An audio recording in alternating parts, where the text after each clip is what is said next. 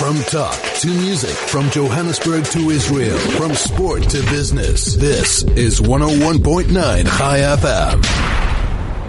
You're listening to 101.9 Chai FM. I am Benji Shulman, and welcome to the show. It's good to be with you on the New Blue Review. If you're listening to us on 101.9 Chai FM or chaifm.com, or indeed if you're listening to us on the Jerusalem Post, it is good to be with you, and welcome to the show. This is the New Blue Review, your favorite Jewish politics, innovation, culture, and just about everything else show. And as I said, I am Benji Shulman, and it's a Monday morning, and perhaps you've looked out of your window and you're not quite sure. I mean, where we are in the studio at the moment, the sky is blue, it's a bit chilly, but you know, it is that time of the year. You're thinking perhaps you need a holiday. Perhaps you want to go out there and explore a little bit, find your inner adventure. Well, we've got something a little bit different for you today, and someone who is going to talk to us about how can you find that adventure. His name is Hugh Raichlin, and he is allegedly a lawyer, but his real job is that he is a Jewish tour guide. And we're going to be talking for the next little while about Jewish tourism and Jewish themed tourism and what is going on in the world. Because everywhere I look on my Facebook, people are hanging about in shuls in India and going to see the ancient communities of Morocco and finding their roots in Lithuania. So it's a fascinating phenomenon in the Jewish world, and I know that a lot of people who actually have been on some of Hugh's tours are listening in. So if you are, please say hello to Hugh. If you haven't seen him in a while, you can SMS us on 34519, email us on onair@chaifm.com, can tweet us at @chaifm, or even WhatsApp us anywhere in the world, 062-148-2374. Hugh, welcome to the New Blue Review. Thank you so much for being on the program. Thank you for inviting me, Benji, and good morning to your listeners. If Hugh's maybe sounding a little bit off, it's only because he just got back from Lithuania on Thursday and came kind of straight from the studio via the weekend. So it's great. Well, hopefully I'm sounding inspired, not off. I'm feeling inspired, and I'm still feeling like I'm on cloud nine after having come back. Yeah, maybe off was not quite what I was trying to get at there. Not all. Okay, so let's talk about this. So how does a good Jewish lawyer who end up being a tour guide? Well, actually, Benji, the connection is quite strong, and that is that I qualified as an attorney about 30 years ago, and about 10 years after I'd qualified, I decided to do a notary's exam to become a notary public. And I was studying with a friend. He was a little bit older than me, by the name of Owen Bloomberg, who unfortunately passed about a year or so ago. And he was very involved with, I think it was Project 2000 or Jerusalem 2000. I can't remember the name of the program. It was connected to the Jewish Agency. And he said to me that there was going to be a public debate at the HOD in Orchards in Johannesburg about the upcoming Israeli elections, and that was when Bibi Netanyahu was running for the Prime Minister for the first time.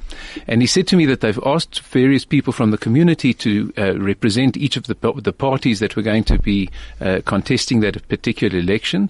And he said he was supposed to chair that evening, and he couldn't make it. Would I step in? So I said, Owen, look, I wouldn't say that I'm the biggest expert on Israeli politics, but I think I can handle myself in doing this debate and chairing the debate. Anyway, it was a very successful evening. What's interesting, Benji, is that there was a vote afterwards where people could vote for, the party that they felt came across the best. And Bibi Netanyahu actually was the winner of that particular debate. So you nearly became a campaign manager instead of a tour guide, right? I wasn't steering the debate. I was just keeping it open, chairing it. And there was a rabbi in the audience, Rabbi Adi Sultanik, who at the time was working with the IUA-UCF. And he was also the rabbi of the Claremont Trill in Cape Town. He flew up for this occasion. And he said to me, Hugh, I thought that you handled it very well tonight. We're actually going to Poland. We choosing young people from about 8 or 9 countries all over the world to travel under the banner of the Jewish Agency. And he said, would you like to represent South Africa? We're looking for a few South African young people that would be able to take on leadership positions in the community afterwards as a result of what they're going to be seeing in Eastern Europe. And we're starting off with Poland so that people can go to Auschwitz, to Krakow, to understand and see, where it happened, where the Holocaust happened. And they also took us into Belarus, to Minsk, to see the effects of communism on Jewish life. And I went along, and it was life-changing. And that was really the link, because for me, what had happened in the Holocaust, for example, in the Second World War, was something that I'd heard about in school, I'd read about in books, I'd seen the documentaries, I'd seen the movies. But to believe that I could actually walk through the gates of Auschwitz, to see Arbeit macht frei, to walk into the gas chambers, to walk into a crematorium, it was surreal. And it really turned my life around, in the sense that I actually saw that there was the possibility of traveling to parts of the world and literally seeing before your eyes everything that was historic, and that was intellectual, and here it was something that was experiential. So you start off, you go to this Poland tour, and clearly it has a profound effect. And then what? How did you go from being on the group to taking the group? It was a process of 20 years. I'll try and encapsulate it in a minute or two. But essentially, the year after we went to Poland, the IUIUCF invited me to go to Spain once again. It was a group of about 30 of us, about 8 or 9 countries, young people. And they took us to Spain to see a historic community, because we were told that about 60% of the Jewish world lived in Spain and Portugal in the 1300s, the 1400s, so that once we had seen the Holocaust, which was a 20th century catastrophe, to try and understand that there was also a catastrophe in the 1400s. And in fact, what was quite remarkable was that the numbers linked up as well. And that was that about 60% of it was 2/3. It was 6 million out of 9 million Jews were murdered in the Holocaust, and it was also about 2/3 of the Jewish world of Spain and Portugal were murdered in the Inquisition that took place in Spain and Portugal. So we saw the profound effects of those two catastrophic historic events over that period of about 500 years.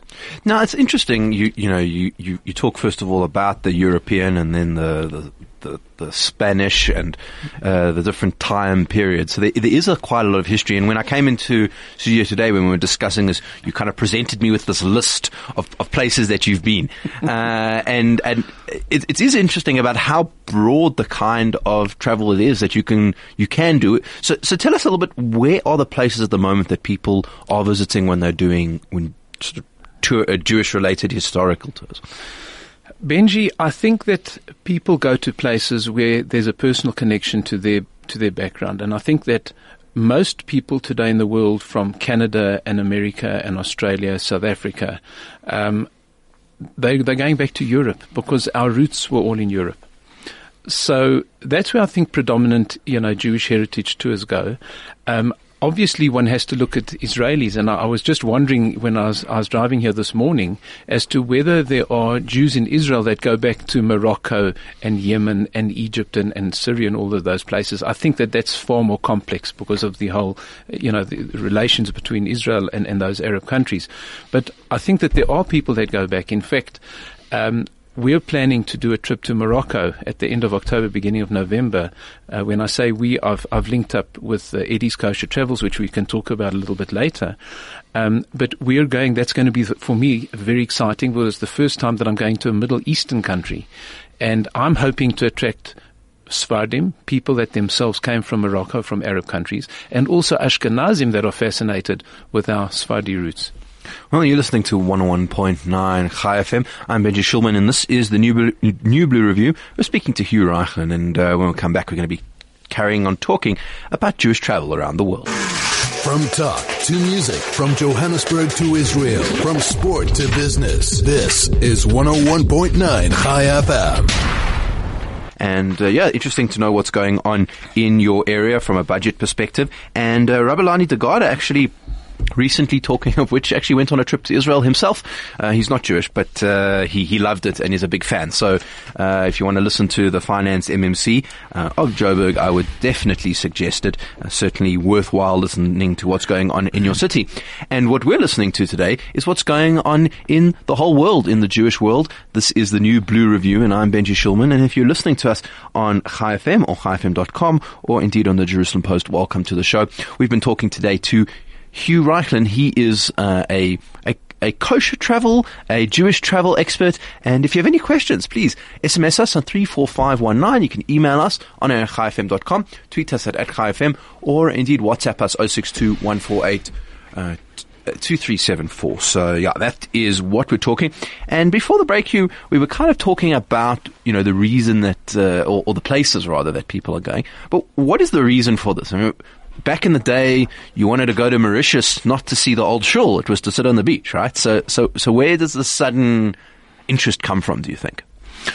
Benji, I think that the short answer is that people are interested, I believe, people are interested in their own personal roots. Where do I come from?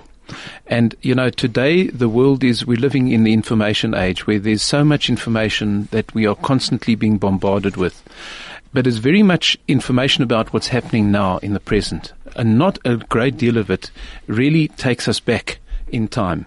And I think that for most people, when you have those quiet moments of trying to define your life, where you're headed, what are your values, where do they come from, what are your issues? Some people call it the baggage that we grow up with. I think that in unpacking that baggage, in getting into one's soul, in getting into one's mind and heart, one has to look back and ask where we came from. I think Alex Haley, several decades ago, wrote a book about roots, which was about black Americans trying to find their roots, where they came from in Africa. And I think that that's very much, that applies to everybody. I remember even, in fact, in criminology when I was doing my LLB, that we did a course about his problems within various communities, and there was a syndrome that was detected called anomie, which was a study of the history of the coloureds in South Africa. And there was a study done where it appeared that as a result of their lack of information about their roots and having a long and deep-rooted culture, that it led to certain social problems. Anomie, that feeling of disconnectedness, of not having a past, of not having a heritage and culture that is specific to you, that has been carried down, through the generations. And I think that particularly as Jews, we have a culture that goes back, as we know, 3,000 years, and it's very well documented. Every Pesach we sit down and we read from the Haggadah, which is an occurrence that took place 3,000 years ago, but it's very much within the Jewish psyche to revisit it. And it's not just indulging oneself in the historic fact, but it's saying, I define myself today as a result of that experience that I've had as a Jew, as being part of the Jewish people, going back literally thousands of years. But it is interesting, I think, that you talk about these sorts of things, because I think that there has been a change, a generational change, if you like. I think that if I've spoken to certain grandparents or whatever about their European background in terms of where they lived or whatever, there's maybe some sort of nostalgia for that place, that they grew up. But there's not a lot of interest in going back. They see those places and those people as being anti-Semitic, and why would you want to go there and support that kind of a place? And yet now there's almost a switch. They say, all right, people want to go back even despite those things and go and see what happened. Benji, you've put your finger on an incredibly important point, and it comes up a lot when people come to my talks in South Africa, wherever I speak in the world, and on these tours that I take, to various destinations. And there were really two schools of thought. There were those that came out of the Holocaust and came out of Eastern Europe to South Africa, to Australia, to the States and Canada, etc. Excuse me. And they didn't want to burden, they saw it in inverted commas, they didn't want to burden the next generation with what they had been through. And many of them were silent. They didn't share, because I think there were two reasons. I think the one was the pain that they carried inside, and they thought, first of all, it was just simply too painful to talk. They had lost most of their families, that some of them had been through horrific experiences, they couldn't talk. Second of all, they thought, this was something that happened to me. You living in the free world, you now in the Western world. Let me not bother you with what had happened. And I certainly understand the point of view that says, why must I go back to Lithuania? Why must I go back to Poland? Why must I help the people? Why must I contribute to the economy of these people, of these countries where they slaughtered the Jews? Then there are others that come up to me and say, one of my biggest, well, it's not really a regret of theirs, but something that they do regret is that their grandparents never spoke to them. Mm-hmm. And so many people come up to me and they say, I wish I knew the shtetl that we came from. I wish I knew some personal anecdotes of what happened to my family, where they were, who my great-grandmother was, how they lived. But my grandmother or my great-grandmother never shared it with me. And there's an angst, and there's a deep regret within these people that come and talk to me about the fact that there hasn't been that oral transmission. Mm-hmm. Because, as we were saying earlier, Jews are the greatest oral transmitters, and now it's even in the written form. But here you had a shutdown. So I think that there are a lot of people today that are now trying to unravel their past. And I think that one of the blessings that God has given us is the internet and as I said earlier, the information technology that we have, where people can go to places like jewishgen.org, and people are using the internet. People are using every opportunity that they can to try and investigate their roots in the absence. I was talking this morning to Rabbi Zulberg, at the base in Glen Hazel, and he was saying to me how very little they have, what information they have. They've just got a shtetl name, but they don't know much about what happened to the family. And for him, it bothers him. And he said to me, how do I access that information? How do I try and reconstruct that past? So you've got that dichotomy of people craving to find out more, and on the other hand, people that are saying, I can't go there. So now talk to us a little bit about the tours themselves. I mean, you've just come back from Lithuania, you've been to Poland, even parts of South America, Japan, Portugal, all these sorts of places. Tell us a little bit about what it's like to go on one of these tours, to actually engage. I mean, do you meet other Jews there? What is it like? Have you got a few hours? Let's start with a couple of anecdotes. The one is, you mentioned Portugal.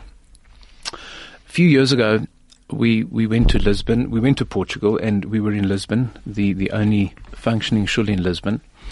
We went on a Friday night, and our group went to shul, and we were standing outside the entrance to the synagogue before we went inside to pray, and I saw three chaps, local guys, that were standing on the side, and they weren't really interacting with anybody, and I've got that kind of journalist instinct. So I walked up to them and asked them if they could speak English, and they said they could speak in English. And I asked them, what they were doing here, what they were doing in the synagogue that night. And they said, actually, we're migrating to Judaism, and the rabbi in the synagogue is converting us. And if I remember correctly, his name was Boaz Pash. And I said, well, tell me a little bit about your story. So the one said that he was from a village on the Portuguese-Spanish border and felt this craving to find out about Judaism and the Jews, and he was converting. And one thinks straight away, this must have been a chap from Marano stock. The other one said that he was from Brazil, speaks Portuguese, and he heard about this rabbi in Portugal, in Lisbon, that can speak Portuguese, that converts people. Now, once again, one thinks straight away, where did the Jews go after the Spanish Inquisition and the expulsion from Spain and Portugal? They went to Brazil, they went to Argentina, they went to South America. Probably a neshama, a soul coming back. The third guy says to me, he's from Mozambique. I said, really? Mozambique? I said, I'm from South Africa. You're my next door neighbor. I said, where about? He said, from Maputo, Lorenzo Marx. I said, that's incredible. I said, why are you converting? He said to me, I'll tell you. He said, I felt always that I was Jewish, but I grew up in a Catholic home, and my great-grandmother, Esther Cardoza, in Maputo, used to take me to church on a Sunday. She wore a big cross, she wore a black skirt, just like the typical Portuguese ladies would in Mozambique. And she used to say that before we went into church on a Sunday, she would make me say a silent prayer and touch my head and make a movement across my chest. But it wasn't Portuguese, it wasn't English, it was a language I didn't understand, and she made sure that nobody saw me doing this or hearing the words that I was saying. He said, but I wanted to find out more about Judaism, and I couldn't understand where it came from, so I went to Portugal, to Boaz Pash in Lisbon. He said, one day he's busy giving us a talk, and he said, you know that the Maranos, when they went into hiding, they used to say a disclaimer in Ladino. God is in my head, God is in my heart. And he would point his head in his heart, so that's already the one part of the cross, so to speak, externally. And I don't believe in the stones and the sticks, and then he'd cross his chest, to which I'm about to pray. And he realized that what he had been saying was a disclaimer of the Maranos, and his great-grandmother, her name was Esther. And Cardozo was a well-known name of those Maranos, those Anusim, that converted. And he realized that that was the stock that he came from. So he was so excited to hear this, and he went back to Maputo on one of his visits, and he went to his great-grandmother Esther, and he told her what he was doing and that he was becoming Jewish. She nearly fainted. She had an anxiety attack. She said, what are you doing? How can you become Jewish? They're going to burn you. Wow.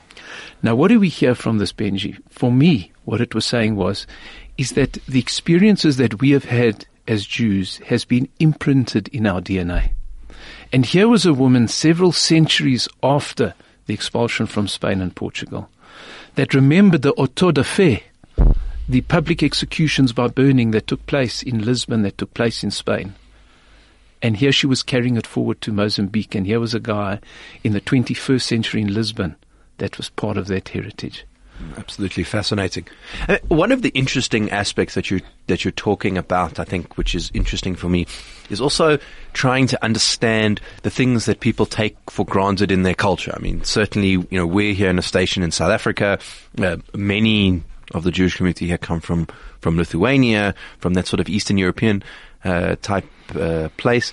And a lot of how the community is organized and the kinds of activities we get involved in, we kind of take for granted, and you don't realize that it's kind of actually unusual. Some of the things that we do here in South Africa, I guess, just like any Jewish community in the world, is unusual compared to other Jewish communities.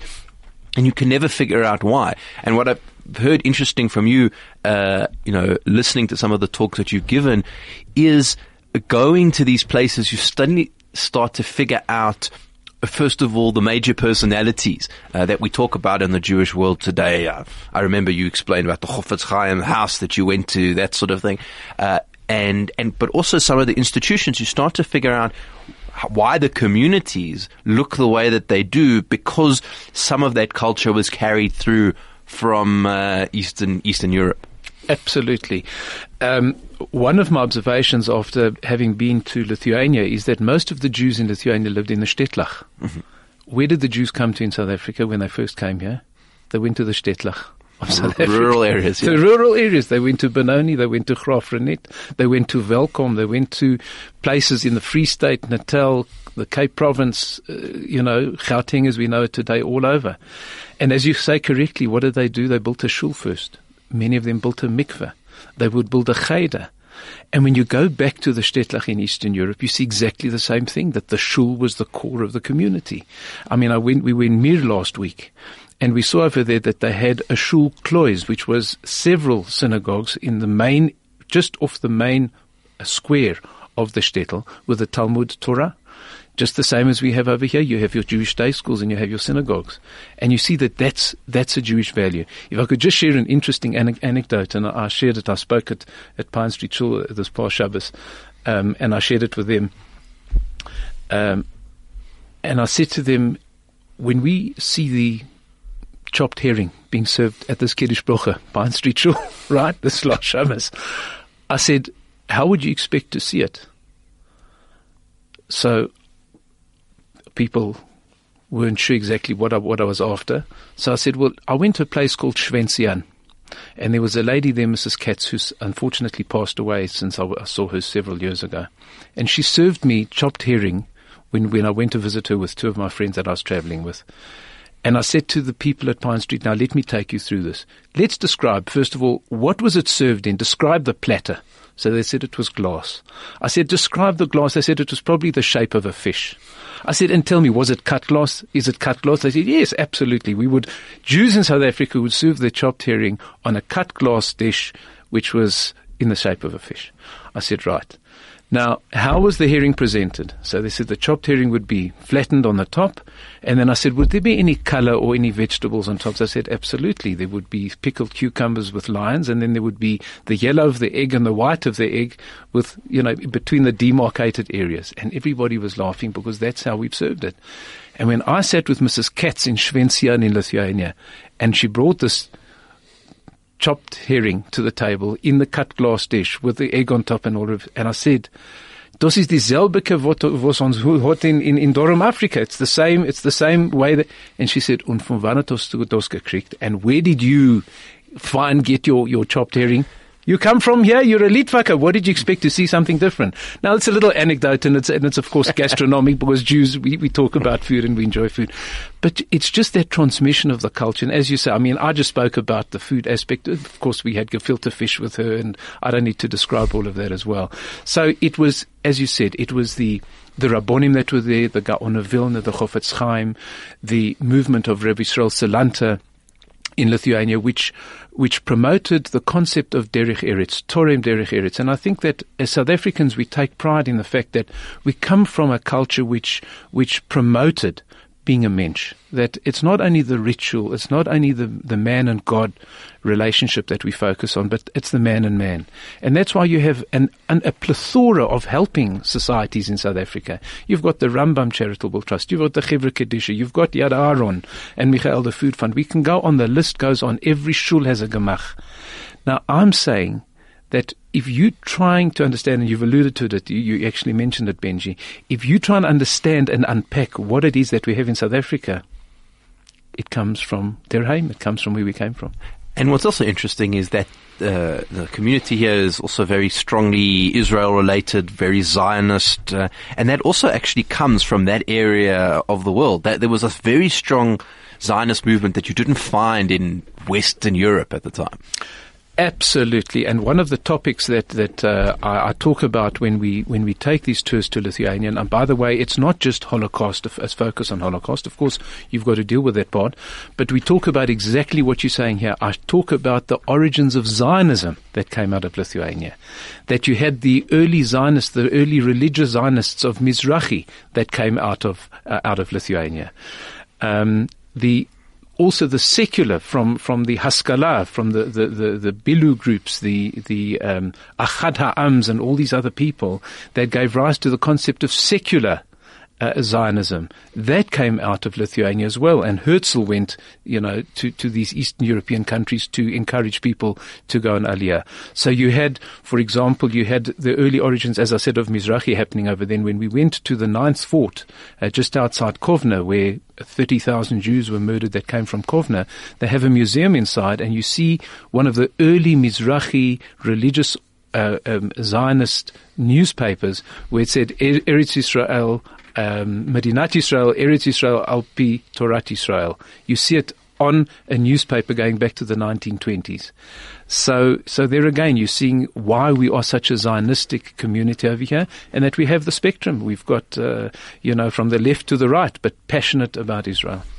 Absolutely fascinating. We're talking to Hugh Raichlin, and we'll take a short break when we come back with some talking about international Jewish travel. The best part of your day. At the heart of your community. All the talk. All the music. All the news. Chai FM. I'm Benji Shulman. Welcome back. This is the New Blue Review, and if you're listening to us on Chai FM or chaifm.com or the Jerusalem Post, we've been talking about Jewish international travel and what is it like to go and rediscover your roots in a country where your ancestors used to come from. And in the studio, we've got Hugh Raichlin. He is a Jewish travel expert and someone who's really gone all over the world looking for interesting nuggets of Jewish history and places and people. And we've just been having a chat with him about that.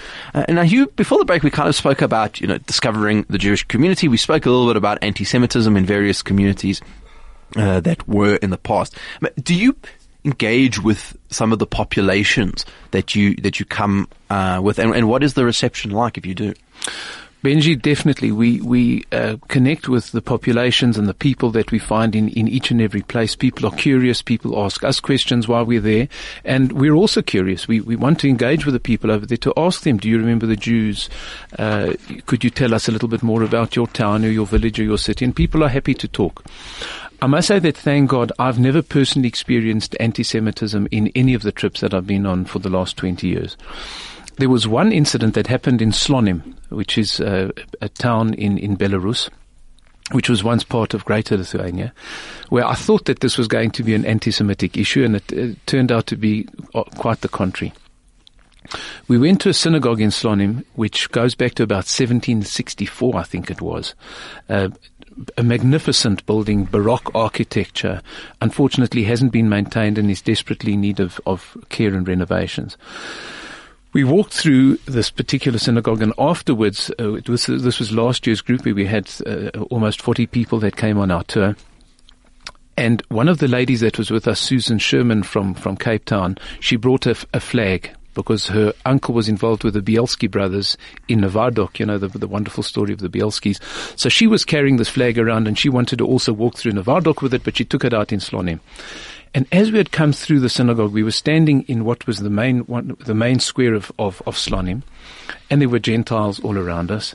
And we looked at this flag and we started singing Am Yisrael Chai. We just felt that we were back as Jews from all our communities, and we were seeing a derelict shore. And we started singing softly and quietly to each other, Am Yisrael Chai. And it started building up, and then more and more people in our group started coming together, and slowly it became a flash mob.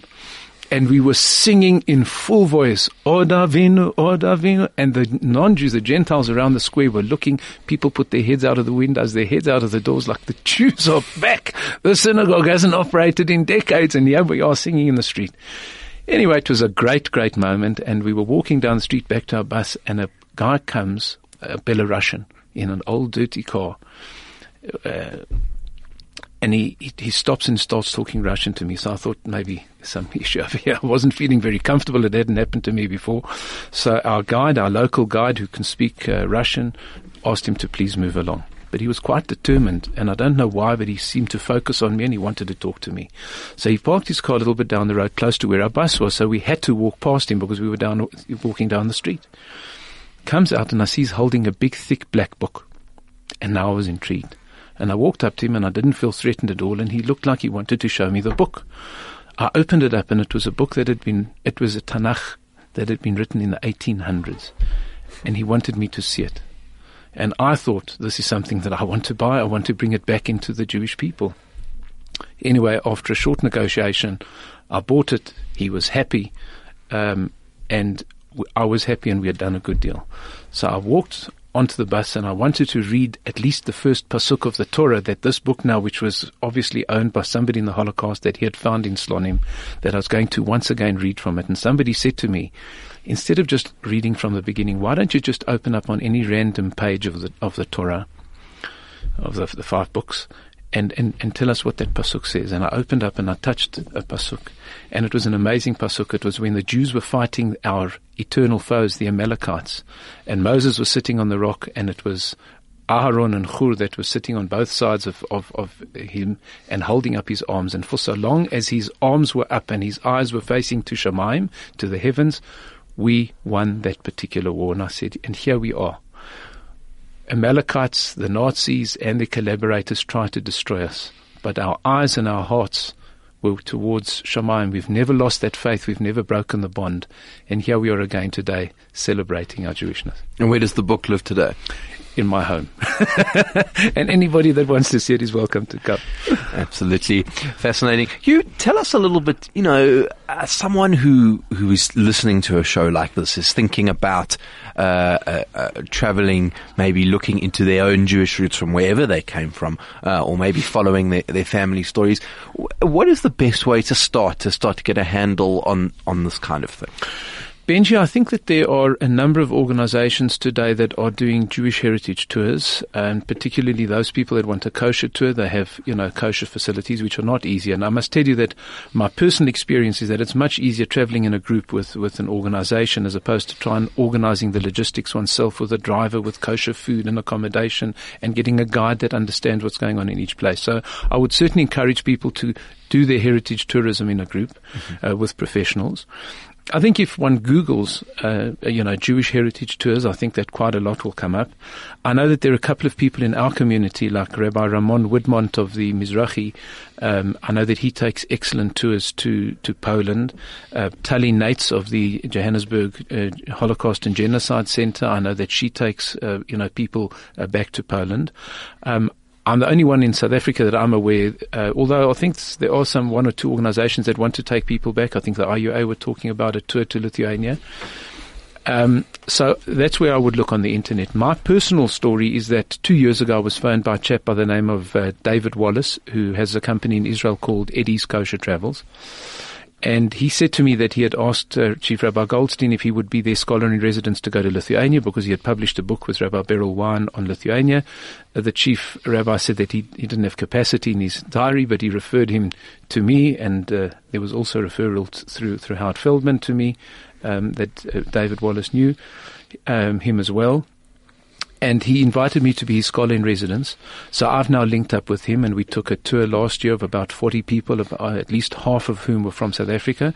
This tour that we took last week, again, about 50% were from South Africa. The rest were from Australia and America. And if people want to look, it's www.koshertravelers.com. Or they can contact me, and I'm the South African representative of Eddie's Kosher Travels, and we do all sorts of destinations really across the globe. It's not only Eastern Europe, but it's Western Europe, it's South America, etc. Great. Well, we're going to take a short break. When we come back, speaking again to Hugh Raichlin about traveling all over the world Jewishly.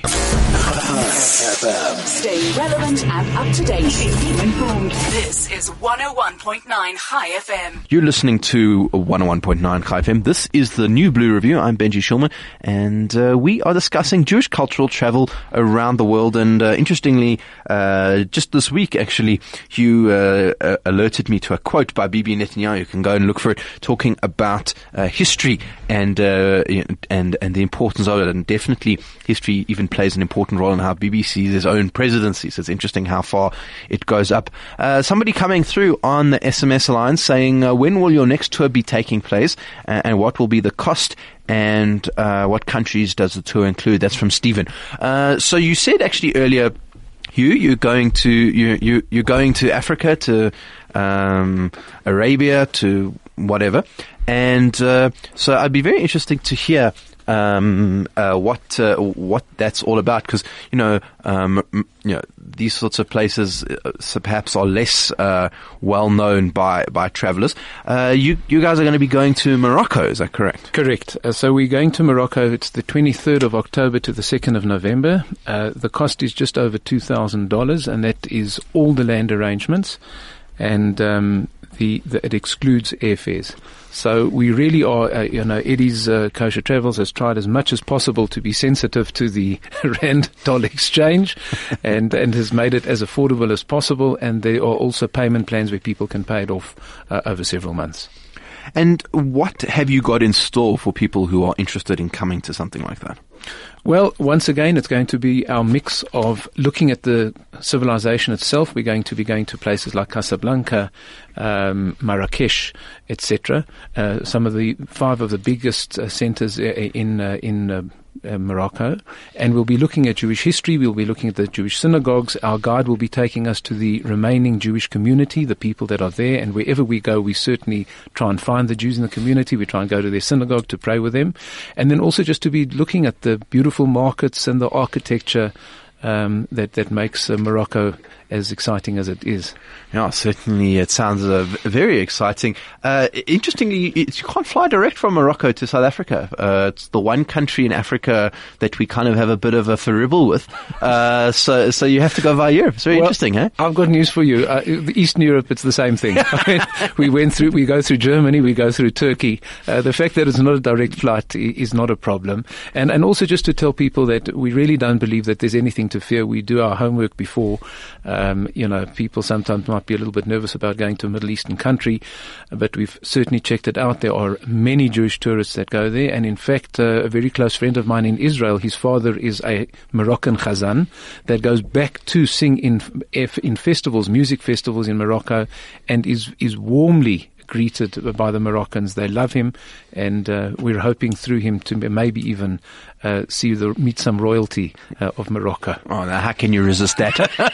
Hugh, if people want to get in touch with you about this tour, how can they do that? I think the best is to email me. It's hugh@raichlin.co. So my first name at my surname, so that's HUGH at Raichlin, RAICHLIN.co.za. Or you're welcome to WhatsApp me or phone me on 083 377 1908. Well, there you go. Hugh Raichlin, expert in Jewish cultural travel. Thank you so much for joining us on the New Blue Review. Many, many thanks, Benji. A pleasure talking to you. Brings us to the end of the show for today. Thank you so much for listening. We appreciate it. Any comments, criticisms, commendations, you can let us know. You can tweet us at Chai FM or my own Twitter handle at Benji_Schulman. We always love to have your feedback. Thank you so much for listening to the show. Thank you for Mandy, who helps put the show together, and for Craig, who pushes all the big red buttons. And we will see you next week on the New Blue Review.